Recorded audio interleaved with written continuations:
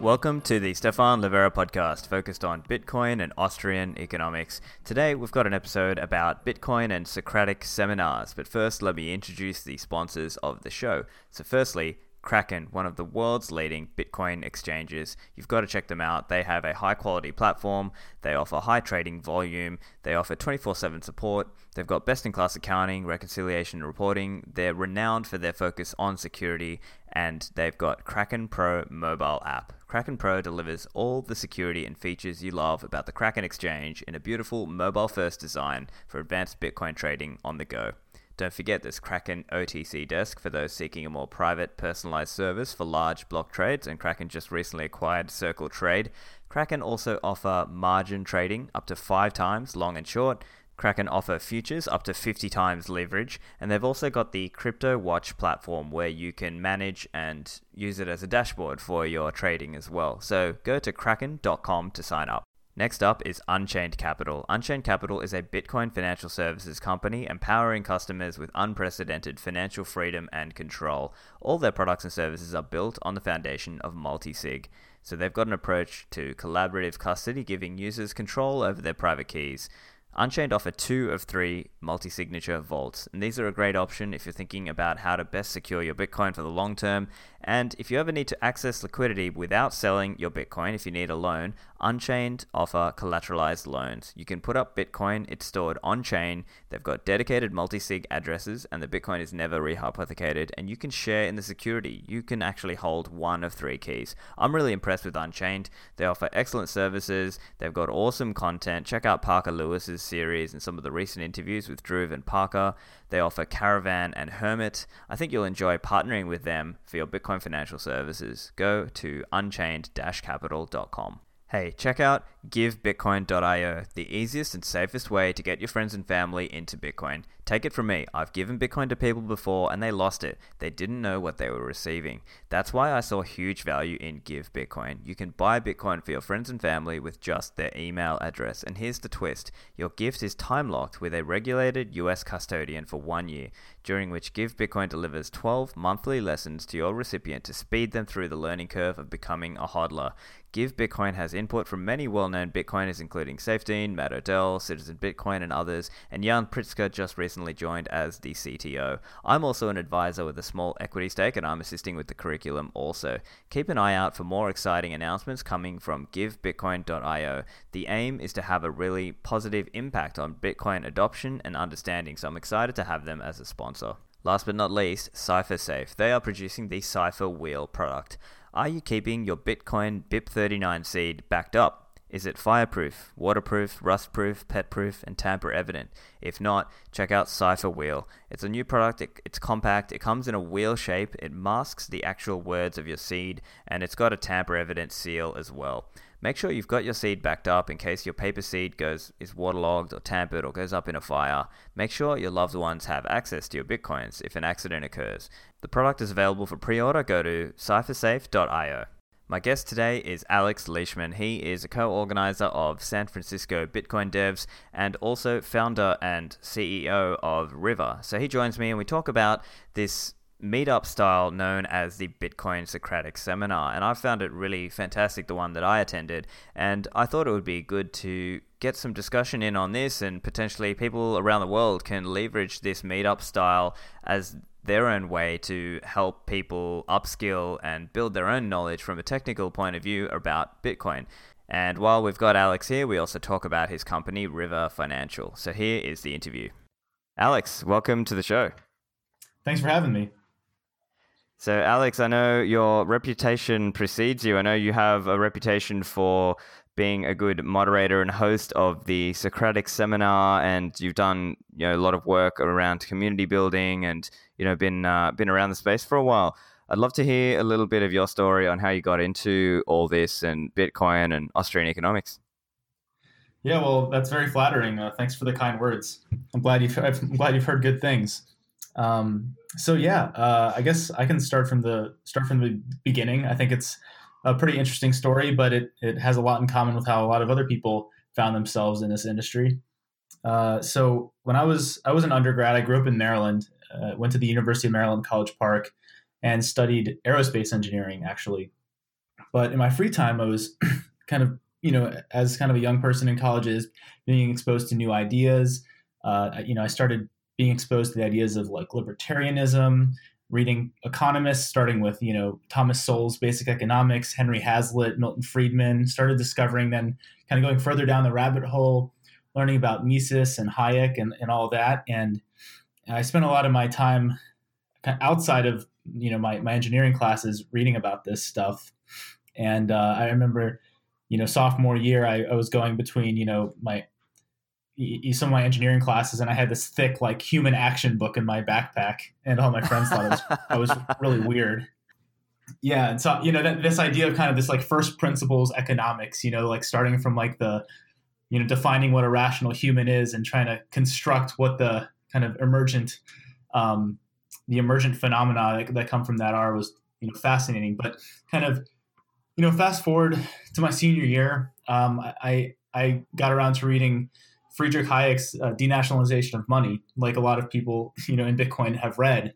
And this, I still didn't know about Bitcoin at this point, actually. And I read that, and I, kind of everything just clicked. I was like, wow, this idea of competing money that wasn't completely controlled by the government was super fascinating to me. And I had kind of made up my mind that I knew at some point in my life I wanted to kind of be part of building a financial institution or company that offered people access to money that the Federal Reserve didn't control. And I know that sounds really weird, but like that was kind of like what I kind of had decided my dream was in college. And I had no idea how to do that. I thought it would look like something like, I played around with ideas. I looked at what Liberty Dollar had done, and I saw that didn't end too well for them. I thought about, maybe offering a currency, my own money backed by commodities or something like that sat in a vault, or, some ideas related to that. And then, I kind of shelved that idea while I had my first job out of college. And it was a management consulting job. I wasn't having that much fun. I missed engineering. I didn't enjoy, making all the PowerPoints and stuff in that kind of job, but I didn't really know what I wanted to do at that point right out of college. And then because I was kind of bored in my job, I started taking programming classes online. And I took this one Coursera class called Startup Engineering. And one of the assignments was to build a Bitcoin donation website. And I was like, well, what is Bitcoin? I kind of heard the word, but I didn't really know much about it. And I started digging into it from this assignment online. And I just like, I remember the moment it just like clicked. I was like, I had that feeling that a lot of people have had, like this fulfills the prophecy, that's how I felt. Like, I was like, this fulfills the prophecy. And I just knew that like this was going to be something, and I had to spend time working on it. That's fantastic. And what time was this? Yeah. This was mid 2013. So Bitcoin had some traction at that point. Coinbase was up and running. I was using the Coinbase API to play around with Bitcoin stuff. The course was actually taught by Balaji Srinivasan on Coursera, and also another professor at Stanford, Vijay Pandey. I think I'm pronouncing his name right. But so then by the end of that year, I had decided to up and leave Maryland and move to San Francisco to pursue a career as a software engineer working on Bitcoin stuff. And that was at the end of 2013. And then, after that, I landed in San Francisco. I didn't have a job. I did a programming boot camp, and it's been about 2 months kind of just learning the fundamentals of web engineering and doing a lot of Bitcoin stuff on the side, going to the meetups out here. This was my first exposure to like real Bitcoin meetups. And, I really loved them. I loved being able to be in a city with a community of people who just, love Bitcoin. And I thought it was the coolest thing in the world. I got a job shortly after that at a company called MyCoin, which was like a Bitcoin brokerage for Taiwan, but they had an office in Palo Alto at the time. And did that for about a year and a half, helped build out that platform, that company. They're still around today. and then ended up going back to grad school after that. So I ended up doing my master's in computer science at Stanford. I was lucky enough to kind of join at a time where Dan Benet, who's the cryptography professor there, was teaching the first Bitcoin class. And as kind of coincidence would have it, Balaji was teaching this kind of add-on lab unit to that class as well. And because of my experience with Bitcoin and kind of my time working in the industry at that point, I was well positioned to actually be a teaching assistant for that class, which was really cool. And so that was actually my first job in grad school, was helping TA that class with Dan Benet and a few other great guys. And so I spent 2 years in grad school focusing on computer security, Bitcoin stuff. I spent some time researching, the possibility of putting BLS signatures in the Bitcoin protocol, which I'm happy to talk about a little more. And after that, I'll just kind of summarize up to now. So I spent a little time working in security at Airbnb, but I quickly missed Bitcoin stuff and ended up leaving Airbnb, joining an investment fund to kind of focus on Bitcoin deals and also building out some of their technical infrastructure. And that fund was called Polychain Capital. And so I spent a while there, did some cool stuff there, helped lead some investments in some Bitcoin companies, and ended up leaving to start my own company where I am now, called River Financial. While I was at Polychain, I had the opportunity to go to New York to, I think I was out there for some conference. I can't really remember which one. And I went to one of the BitDevs meetups out there. And the guy who runs the BitDevs meetup out there, Jay, he is incredibly talented. And the event that he organizes there, that's been going for years now, just kind of, it blew my mind how effective it was, what the community was like, how much people enjoyed this format of event he had put on. And he calls it the Socratic seminar style. And basically what he does is he collects, 20, 30 topics and prepares to discuss them for each meetup once a month. And, they range from anywhere from kind of news and events in Bitcoin, maybe some company being acquired or some mining news or statistics in the Bitcoin network, to pull requests in the Bitcoin Core repository or the C Lightning or LND repositories. And so, he kickstarts a discussion one by one through each of these topics. And really the main kind of meat of the event is the people in the audience who attend, who many of whom are talented engineers or understand this stuff deeply and have, conversations around each of these topics. And Jay is more of just the moderator. And so I was blown away by, how great that event was. And I thought to myself, why don't we have that in San Francisco? And I knew we had a Bitcoin developer meetup that I'd been to for a while, but I decided, what if I could partner up with the Bitcoin developer meetup in San Francisco and bring this style of event to San Francisco? And so that was a year and a half ago, and it's been a big hit ever since. Yeah, that's awesome. I've had the pleasure of attending a Socratic seminar in Berlin with the Lightning Conference, and I saw Jay and Ben Woosley, also from San Francisco, who did that role for the Socratic seminar. And I thought, this was amazing. I wish we could have this here in Sydney or just around the world. But I suppose maybe it is one factor is just having enough people with that level of knowledge. And I think in New York City and San Francisco, if there's two places in the world that have that kind of knowledge, it's those two, right? But let's jump into this. I'd love to talk a little bit about how you do it and how other people around the world can replicate that model if they would like. So can you just give us a bit of an overview on what is the format of the meetup and what are some of the ground rules of the meetup? Yeah, so the nice thing about this meetup and its format is that it's quite easy to replicate and also to adjust to your own specific city or wherever you live. And so the main way that this is structured is that I spend about 3 hours at least over the course of a month before each meetup collecting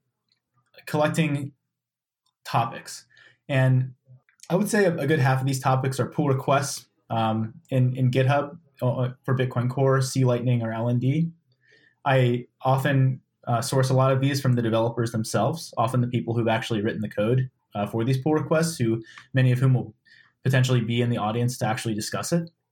And then, I also find news. I also have a number of sites that I go to regularly for statistics. And then the different kind of meetup organizers around the world, we all actually share a lot of content. So, a lot of the meetups each have their own website or some sort of repository where they store the topics that they have in their topic list, and we'll kind of pull from each other's lists, which is really convenient, and we kind of share the work that way. So yeah, for San Francisco, what I do is I put all these topics. It's basically each topic is effectively a link, and I create a list of links and put it on sfbitcoindevs.org, and I put a new list up each month. I try to get it done at least a few days before the meetup, but sometimes it's day of or just a day before, depending on how busy I've been. And I just, before each meetup, what I do is I open every topic in a tab. And I learned this from Jay, by the way. This is totally, he started this, and it's so I actually learned from him, and modified a little bit to the San Francisco flavor. But there's also kind of so I go through each tab and highlight bits of the page that I want to pop out and cover when we each have a discussion about it. And then the event starts in San Francisco. It starts at 7:00 p.m. We have pizza and beer. Anyone's welcome. Digital Garage is our host. Actually, they're if you know Digital Garage, they're a big Japanese firm. They have a co-working space in San Francisco, and have been very gracious and supportive, allowing us to use that space for free to host the event. And so we start around 7:00 and spend 2 hours just going through each of these topics. And I'm lucky enough that we have so many talented and intelligent, knowledgeable people in San Francisco that my job's actually pretty easy, because the people in the audience can carry on the discussion. My job is just to keep things on time, keep things from going too far off the rails or off track. Every now and then, you get people bringing up topics that, may not be appropriate. So you just have to be willing to kind of keep everyone in line. So yeah. In other cities, so we there are a lot of these now around the world. It's totally spread like wildfire. As you mentioned, there's one in Berlin. There's one in Seattle now. There's one in Chris Stewart's running one in Chicago, and I think there's one in Austin, London, and it's great to see. Yeah, that's awesome. And what about the rules of the meetup typically? As I understand, it's normally Chatham House rules. Are there any other? What is, first of all, what is that? And what if there are any other rules? Can you just outline those? Yeah, so I would say it's largely Chatham House rules. So basically, you can talk about what's been said. We try to, we encourage people to not name names about who said things. And the biggest rule is no photos or videos. And that's that has some pros and cons, actually. The big benefit to no photos or videos is that it helps people maintain their privacy. It helps people who are there feel like they can, really be themselves, and they don't have to worry about something being taken out of context and being put on the internet. The downside is, and I see this a lot on Twitter and even on our meetup page, is because we're in San Francisco and we have all these incredibly well-respected people at our meetups, the rest of the world really wants to see them, and they want to hear them, and they want to see what everyone's saying in San Francisco. And so, we've tried to kind of balance that desire with kind of two types of meetups. So we have these monthly Socratics, and then every now and then we have a special presentation that is public that we film and that goes on YouTube. So just this week on Monday, Peter Vola gave a great presentation about updates to Bit Taproot. And so we try to make sure that there is content that the rest of the world can see from San Francisco. Yeah, that's one struggle that many of us who are, let's just say, in places that don't have the same level of Bitcoin knowledge and talent, we struggle with that. I think the other thing is you really need a moderator who has a good level of knowledge themselves, right? Like I saw from the one I saw with Jay and Ben Weasley, I saw Jay did a great job at just basically having a good level of knowledge about each of these little topics. How do you go about doing that? Yeah, I mean, I think that the nice thing about this is that my career is in Bitcoin already. I spend all day working on Bitcoin stuff, more or less, and I've spent the last 6 years effectively spending most of my time paying attention to Bitcoin. So it's not like that much extra work to try to keep in touch with all the developments. But I will say, over the last year, as the Lightning Network stuff has picked up and more also protocol level improvements or updates are being considered, and more development activity in general, it is getting harder and harder to keep abreast of all the developments. But luckily, I'm able to lean on people that attend to kind of handle the bulk of the discussion for topics that I'm not able to effectively discuss. So every meetup, there's at least a handful of topics that I kind of have a high level understanding of, but I definitely don't have the depth or have spent the time on understanding it to be able to really speak intelligently about it. So, I kind of delegate that stuff. Gotcha. And in terms of getting a location, sponsorship, do you have any tips for Bitcoin meetup organizers out there?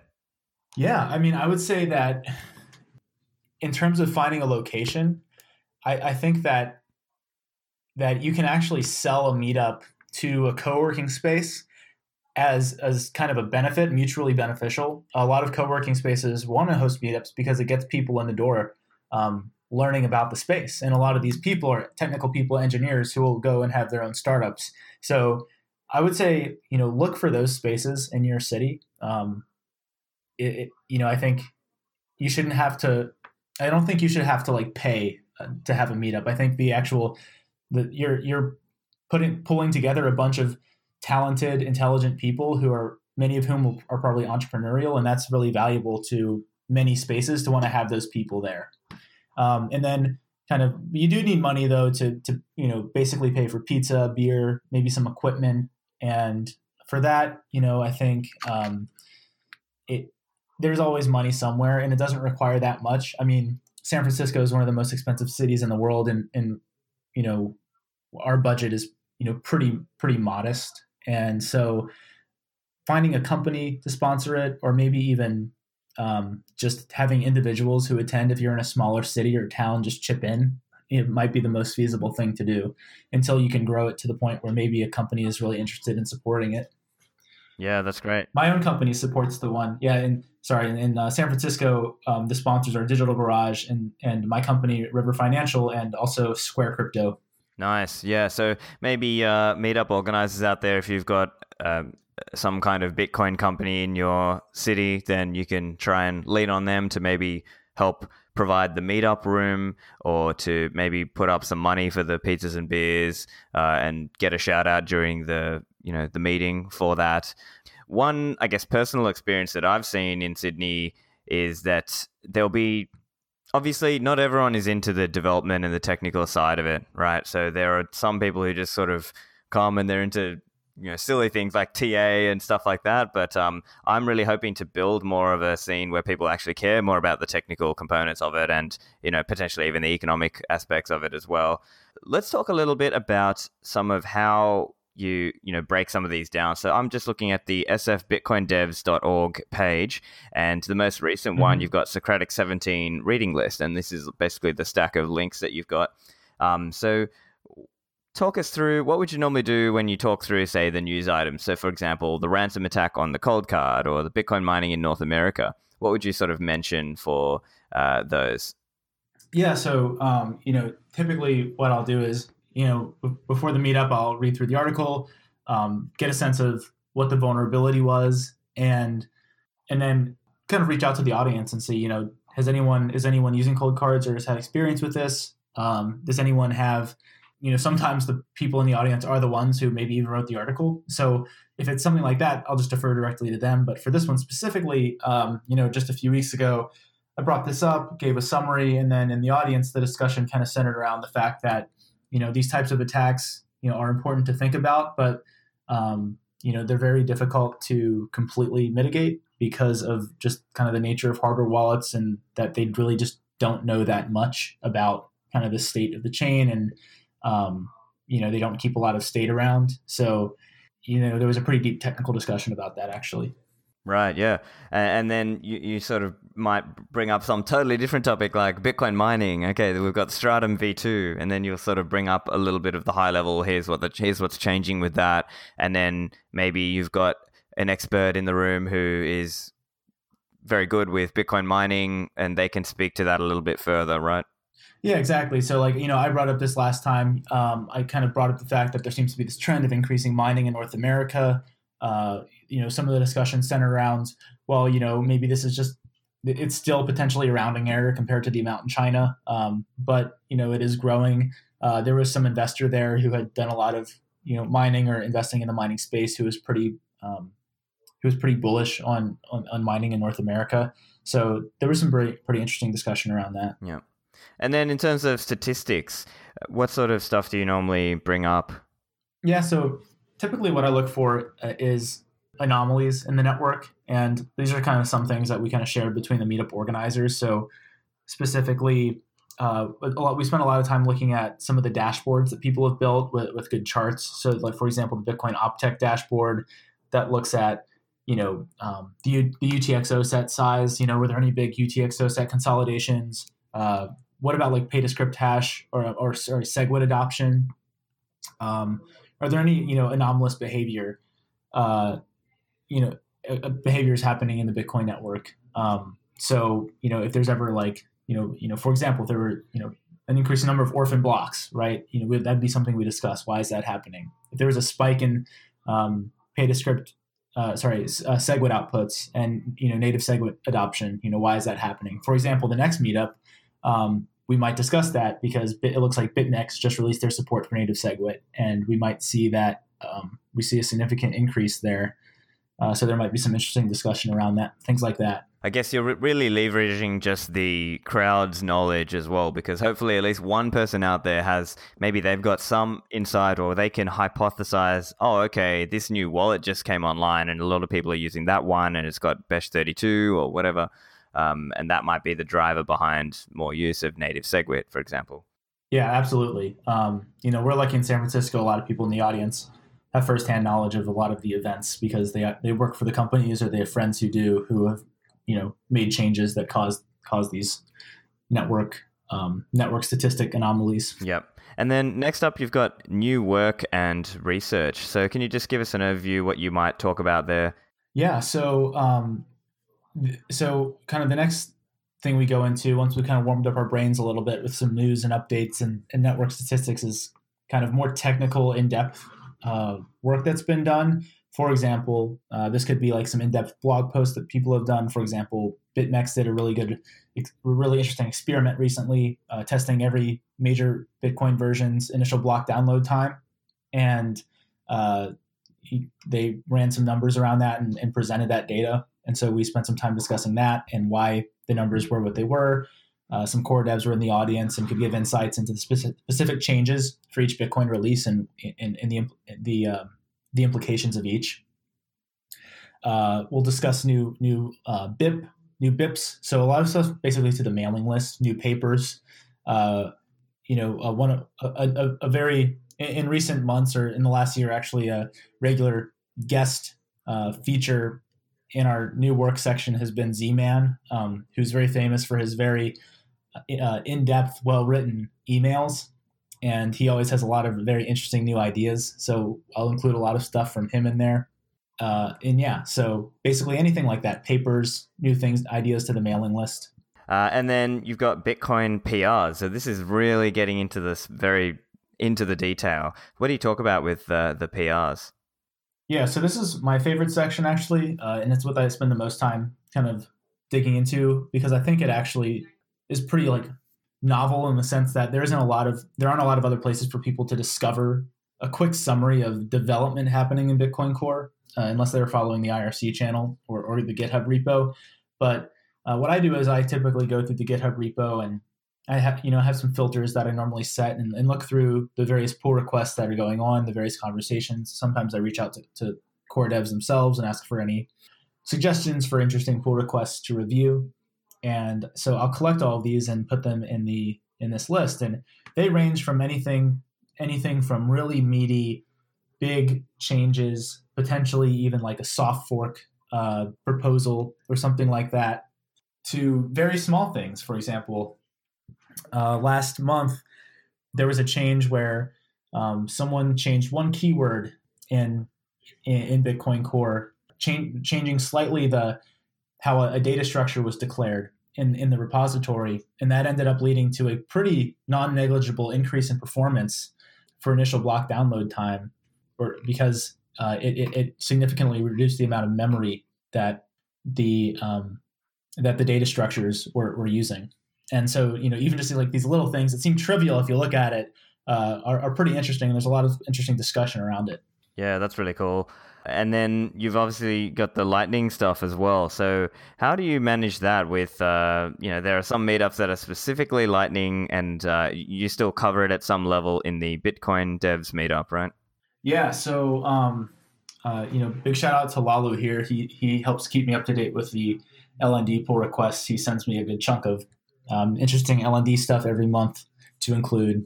And I also like to include C Lightning because I think it's a very well engineered piece of software, and I'm a big fan of Rusty. I actually listened to your podcast with Rusty recently, and so I really like including this.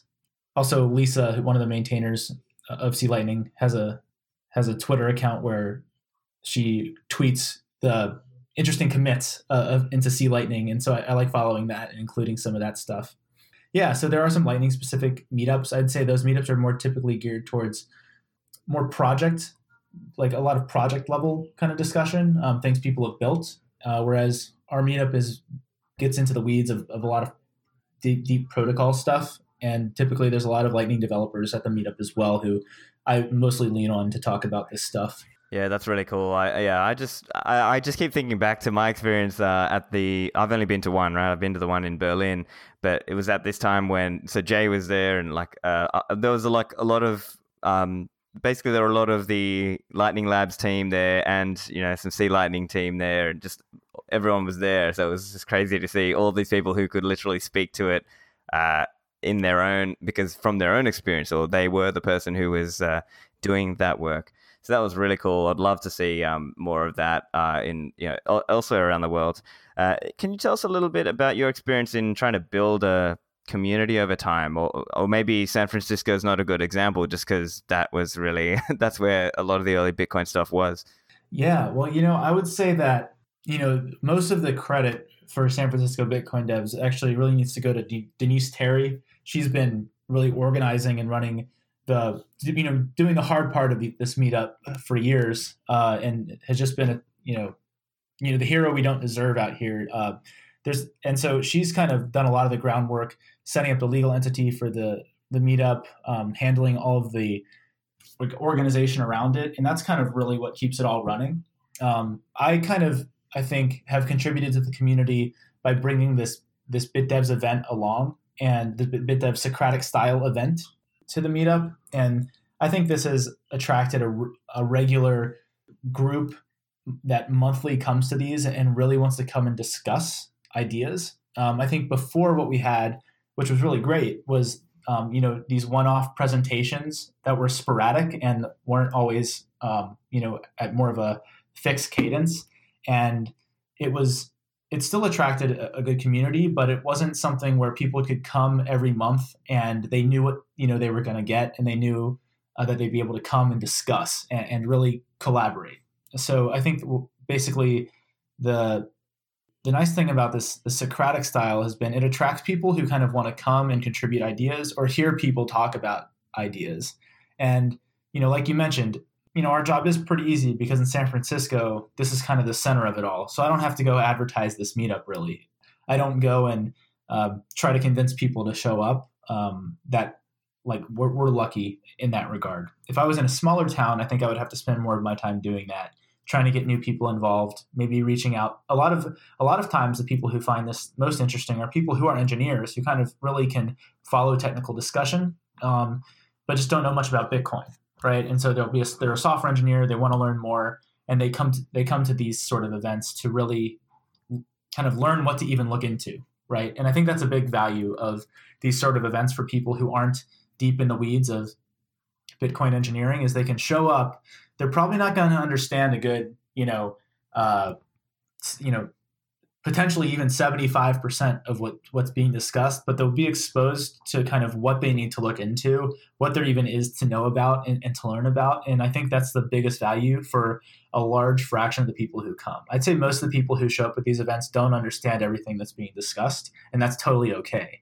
But they like that, right? And because that means that they're seeing this whole this whole world of knowledge that's new to them. And so I think that's a pretty easy sell to a lot of people who want to learn. And then the other kind of real valuable part of a meetup like this, especially in somewhere like San Francisco or New York, is seeing the people who really do contribute a lot to these protocols share ideas in the event, and seeing these ideas being cross-pollinated between people who are influential and who are writing the code we all use day to day.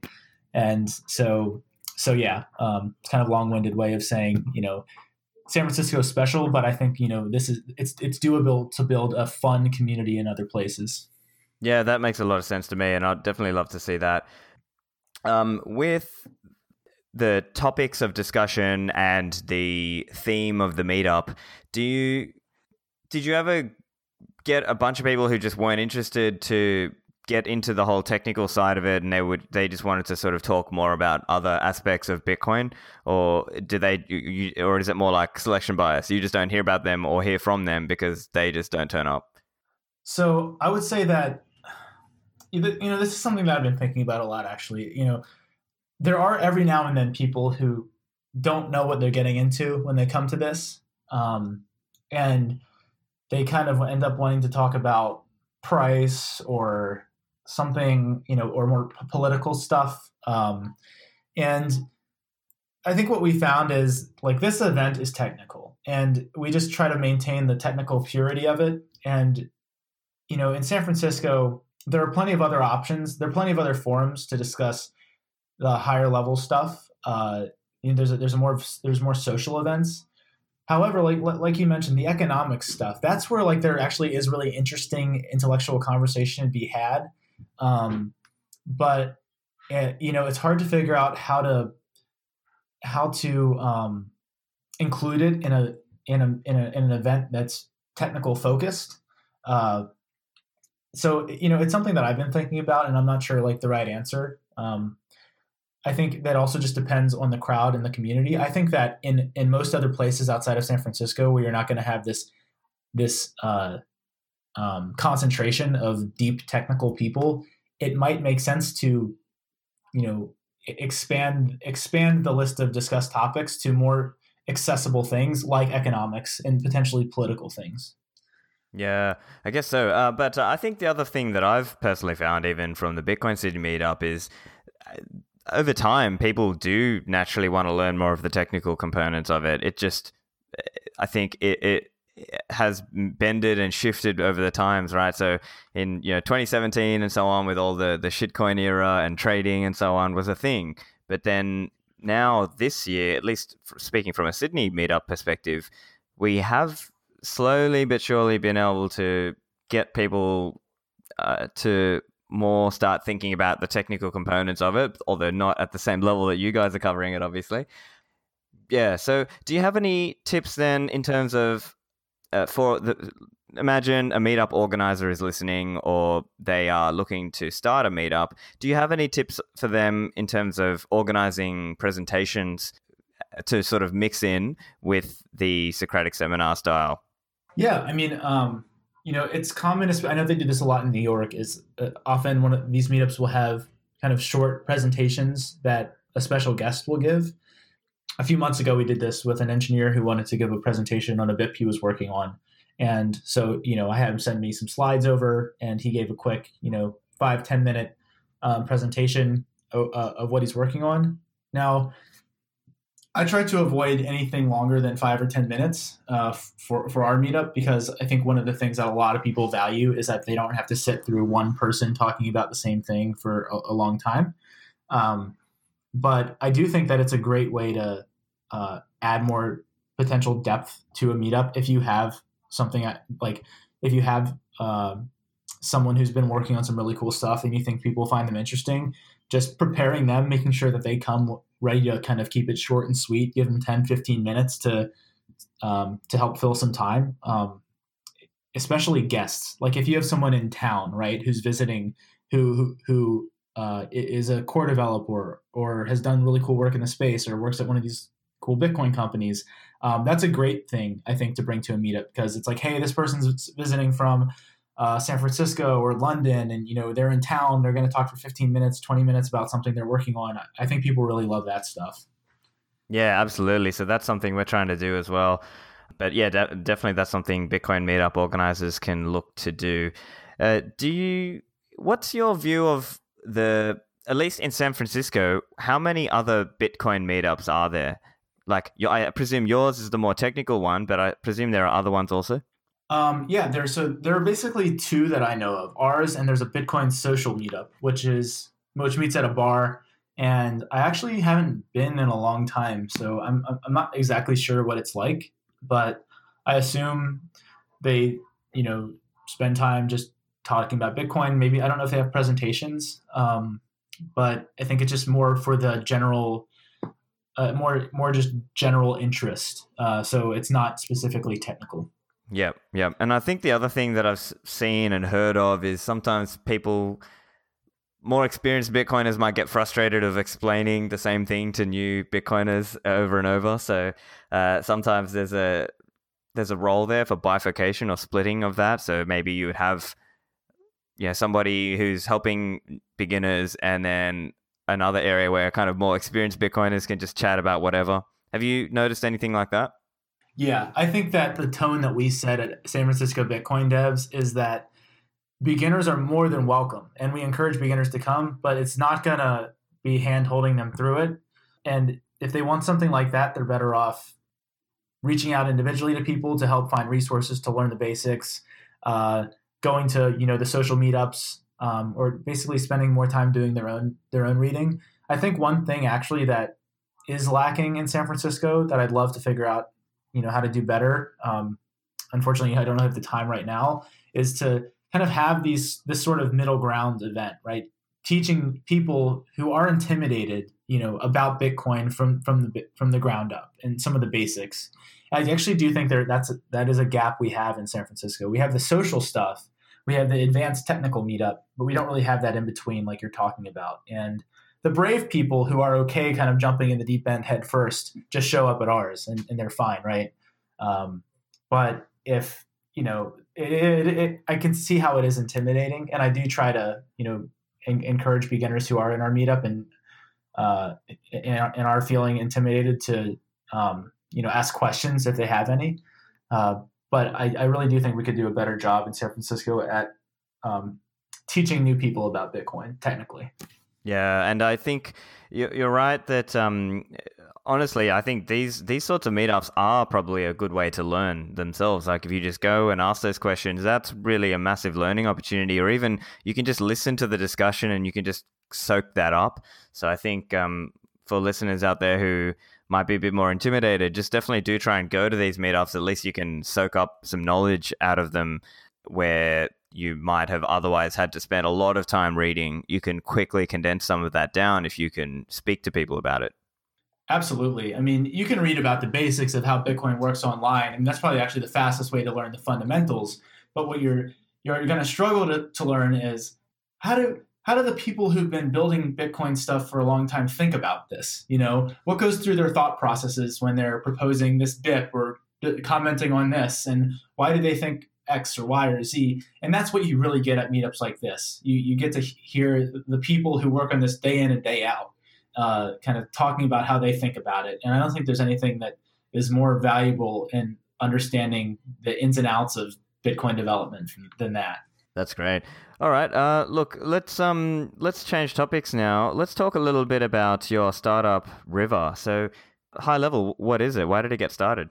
Yeah. So, going back to the beginning of our conversation, I had mentioned my dream was to build this financial institution when I was younger, when I was a senior in college, giving people access to money that the government didn't control, or that was kind of what I would, what I like to call sound money. And I didn't know how I would do that. And Bitcoin, I realized, was how I could do that. And so basically River is the realization of this company, this idea that I've been wanting to build for about 8 years now. And I have been working towards that goal and finally able to do it. So I mentioned that the last job I had was at this investment fund. When I left that, I told them, hey, I really loved working here. I really love you guys, but I just really need to start this company, and now is the time to do it. I wanted to build, this Bitcoin financial institution. I thought that a number of companies who've been around in the space for a while were going to build what I had wanted to build. And then in 2017, I kind of realized, as these companies expanded across supporting a lot of different assets and what I would call very questionable cryptocurrencies, I realized they're not really building what I wanted to build. And there's still an opportunity to build this thing. And so, so I started what used to be called Alto Financial with my cousin Andrew Benson, my co-founder, in February. And the goal of our company is to build long term this financial institution that's built around Bitcoin that we believe is going to be this widely used money and store of value around the world, and sit there up alongside or challenge directly fiat currencies. Initially, what we're building is a Bitcoin-only Bitcoin brokerage that is a US dollar on and off ramp and provides all of the kind of cutting edge functionality that people in the Bitcoin world want. So we launched a few weeks ago. We rebranded to River.com, and we're up live and running. What you can do on River is connect your bank account, buy or sell Bitcoin, deposit and withdraw to your account on chain or via the Lightning Network, set up automated recurring buys with discounted fees. And as we expand over the next few years, we're going to be building out more and more functionality to look more like a financial institution, including things like, institutional accounts, more financial services, potentially around lending, payroll, et cetera. So I think that, the long-term vision for River is kind of this place where, you can keep your Bitcoin, or you can buy your Bitcoin and get it off. Eventually I'd like to be able to offer some sort of pseudo custodial services for people who run Lightning nodes, and we can route for them, but they keep their own keys. There's all sorts of ways we could take this, but today we're focused on just building the best Bitcoin brokerage out there in the United States. Yeah, that's fantastic. And tell us a little bit about how I noticed you were talking about self-hosting. Tell us a bit about that. Yeah, so I love our technology. So, we've spent about 8 months building out the tech for this company, and we made a few key decisions early on. And one of the big decisions that we made was that we're not going to put anything important in the cloud. So we run all of our stuff, our web application, our database, everything critical to our company is hosted on-prem in a server cluster that we own. That server cluster sits in a 2,000-pound vault that is built for the military. It's called an IPS container, actually. It is a ventilated safe, effectively, built for military servers. They often have these on bases, and so our servers live in that. And we thought the reason that we made that decision was because it really doesn't make sense for any startup to do that unless they're a Bitcoin bank, and they need to know 100% their attack surface, and it's inexcusable to be on shared computers. And so for any other sort of startup, this wouldn't make sense to do. It's a lot of work, and it's a lot of maintenance. But for us, we were looking at if we were in G Cloud or AWS, can we answer this fundamental question? Who has access to this computer? And if you're in AWS or Google Cloud, you can't answer that question. You can't answer how many people, because Google or AWS wouldn't tell you, right? You just hope that no one inside has access. And the thing about Bitcoin is, for your hot funds, someone just has to steal 256 bits of information and they have your money.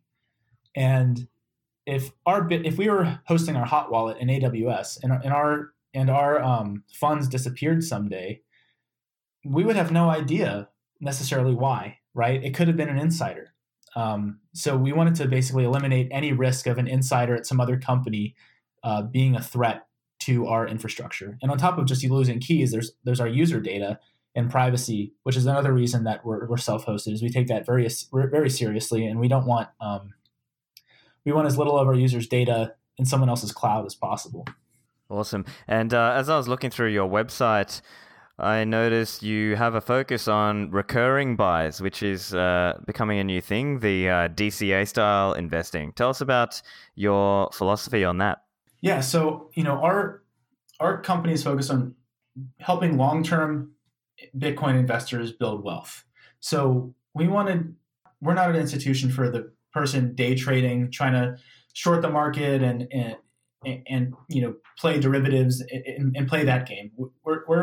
We're interested in attracting the type of person who wants to accumulate Bitcoin over time. And we think that the best way to do that is with a dollar cost average technique. And so effectively a recurring automated buy, completely removing your own emotions from your investment decision, and just kind of set it and forget it. So our focus is making it really easy for people to just sign up, press buy once, and make it a recurring buy, and then they'll continue to accumulate over time, whether it's weekly, biweekly, monthly, depending on their own financial situation. And then to encourage that, actually, we discount your fees if you have a recurring purchase set up. And then another feature we're actually working on top of that I hope we can roll out in the next few months here is the option to even auto withdraw after a recurring purchase. So you can imagine the flow for that would be you can register a hardware wallet with our service. We basically get your XPub or generate a fresh XPub on a Ledger or Trezor if possible, so we can't see your existing coins.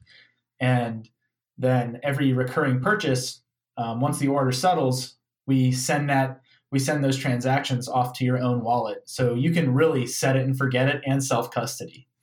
And since we built our infrastructure to be Bitcoin first and Bitcoin only, we actually can do all this really cool stuff because our own Bitcoin wallet that we've built ourselves on the back end is modularized in the way that we can basically create all these little sub wallets for all of our users and send coins to them easily, keep track of those XPubs. So yeah, we have some pretty cool stuff going on there. And then there's also the whole Lightning aspect to all of this as well. So, it'd be cool someday if we could automatically push via Lightning to people's nodes after they've purchased. Yeah, there's some ideas that just jumped to my mind straight away there. So I guess one idea there is that if the customer has to give you their XPubs, so again, that's their privacy, is there any potential that you could use BIP47 stealth addresses, that kind of approach where there's a one-time setup and then every other address is kind of shared between, say, River and the customer, but then River doesn't have the XPub of that customer, or maybe they could use an XPub on a different derivation path or something like that so that River doesn't have everything?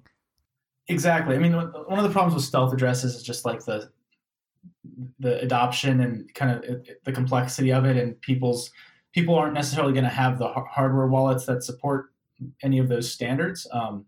I think with the XPub, actually, what we can do is we can create a sibling XPub, right? So we don't get we have basically exactly what you said. Either a completely separate XPub from any XPub they've used for their other coins, or something along a path that still allows us to not learn about any of their other coins, right? This is a fresh XPub or a fresh path that we exclusively use, and none of their other coins go there. And, so their privacy wouldn't be impacted. That's the goal. Gotcha. And then, yeah, you also mentioned Lightning as well. So that would be really cool to have Lightning withdrawal. Now, I guess the concern there would be more managing the channel size and so on, and doing the looping in and out or submarine swapping in and out. And I guess for some customers, it may make sense that they just take their deposits on chain instead of Lightning. And also, there is that key send idea. So, what are some of your thoughts around that? Yeah, so I think for the foreseeable future, most people will be withdrawing on chain, especially if it's like an automated withdrawal. But we already do support Lightning withdrawals via the vanilla kind of Lightning flow. So we already support Lightning deposits and withdrawals to your account. And so basically, what you see with us is you have a Bitcoin balance on river.com, and you can add to that balance by buying or depositing Bitcoin on chain or via Lightning, and you could subtract from that balance by withdrawing on chain or withdrawing via Lightning or selling. But like as you mentioned, there's a lot of better, like as the Lightning protocol evolves specifically, there's a lot of like cooler things we could do. So the key send idea, where the ideal is right now the flow where our user has to enter an amount for how much they want to receive on Lightning, generate an invoice, copy that invoice, and send it to someone paying. It's kind of clunky, right? It'd be great if our users could each just get an identifier, a pub key, or something like that they can give to someone, and that person can just pay them whatever amount that needs to be paid, right? So that's kind of what I see the next iteration, the next kind of stage of our Lightning infrastructure supporting as the protocol matures. I can't wait for that to be usable, because I think it will significantly improve the usability of Lightning. Right. Yeah. So even here, I'm thinking of things like LNURL, where the customer can just scan it one time and then their wallet just does it all in the background. Or even this idea of maybe, again, I'm not as familiar with the technical details of it, but you might have some kind of key send idea, and then if it fails, then there's like an on-chain fallback address that it sends to for the customer to receive on-chain if they don't have the capacity or there's no route, for example. Yeah, exactly. One of the challenges here will be, because we're a custodial institution, kind of being able to have these identifiers for each user and have them be unique without having to run a node for each user. So there is some work that we need to figure out there. We need to make sure that, we know who a deposit's going to when it comes in, if it's kind of a key send thing. So there are some things to think through there, but overall, I'm really excited about where the Lightning stuff can go. I think there's a lot of opportunity as well with this kind of, like I mentioned, the pseudo custodial use case where users trust us, right? They trust us to buy Bitcoin, and they trust us to they trust us to deliver the Bitcoin to them, but they don't trust us to like hold the Bitcoin for a long time. So for example, Stefan, if you have a Lightning node and you have a channel open with us, you can, you buy Bitcoin from us and we just deposit to your node. And then whenever you want to send a payment, you don't need to worry about channel management yourself. You could just pay through us. If you're okay, with that trust model of like trusting your privacy with us for routing, because we'll be a well-connected node. Now, the nice thing about Bitcoin, and I think what the fundamental kind of value add of Bitcoin to any financial institution is like you can always opt out, right? And you can always route yourself if you want. You're never stuck with us. And I think that's the beauty of Lightning and Bitcoin in general. And that's why I think it's the next, it's going to be the core money of our next monetary system. Yeah, right. And so in that example, I might have a channel open with River, but then I might also have other channels open and I can route through those as well. So I'm not kind of stuck or beholden to one particular channel or channel partner in that scenario. And also on that topic, I've heard of this idea of trampoline routing. And so then there's like this idea. So again, this is a coming idea. It's not in place now. And I know the Async guys are talking about it with their app Phoenix, where the idea is right now you are basically giving off your privacy to Async when you route that way. But the plan is in future that with trampoline routing, then you can actually make it so that the channel partner doesn't actually know. Yeah. I mean, that's something that I find very interesting. I think, one of the challenges in Lightning is going to be the privacy aspect of it. And there's going to be an interesting, as Lightning grows, it's going to be very interesting to see how institutions like ours have to handle it from both a regulatory and a privacy perspective. Obviously, one of the biggest differences between Bitcoin, layer one and Lightning is in Lightning, you kind of have these long-lived identities. And like you said, these node identities live around. And, if you're paying an invoice from River, we see this identity you're paying to, right? Trampoline payments might be able to kind of fix some of those privacy leaks. And I'm really excited to see what teams like Async come up with there. All right, look, so we're coming to time, so maybe if you could just let the listeners know where they can follow you online and where they can find out more. Yeah, sure. So my Twitter handle is @Leishman, Leishman. And you can also learn more about River at river.com. It's a pretty easy domain to remember. And yeah, if you have any questions about, if you're interested in starting your own Bitcoin meetup in your city, you're interested in learning more about kind of my company, or just Bitcoin in general, don't hesitate to reach out, send me a DM request or at me on Twitter. I'm pretty responsive. So yeah, I'd love to help out, anyone who's especially interested in starting a meetup. Awesome. Well, thank you very much for joining me, Alex. Thanks for having me, Stefan. So hopefully you got some useful tips out of that. I know I definitely did in terms of how I'm helping organize some of the meetups around the Bitcoin Sydney scene. But those of you in the rest of the world, definitely try and take some tips there. Either start attending your local Bitcoin meetup, or if you don't have one, start one, and you can slowly use some of these tips to build the scene and build your own knowledge of Bitcoin. So don't be afraid to reach out for help or leverage some of the already existing material from SF Bitcoin Devs or New York City Bitcoin Devs. Lastly, the show notes, the transcript, the link to subscribe, you can find all that on my website, stefanlivera.com. This is episode 136. Thanks for listening, and I'll see you in the Citadels.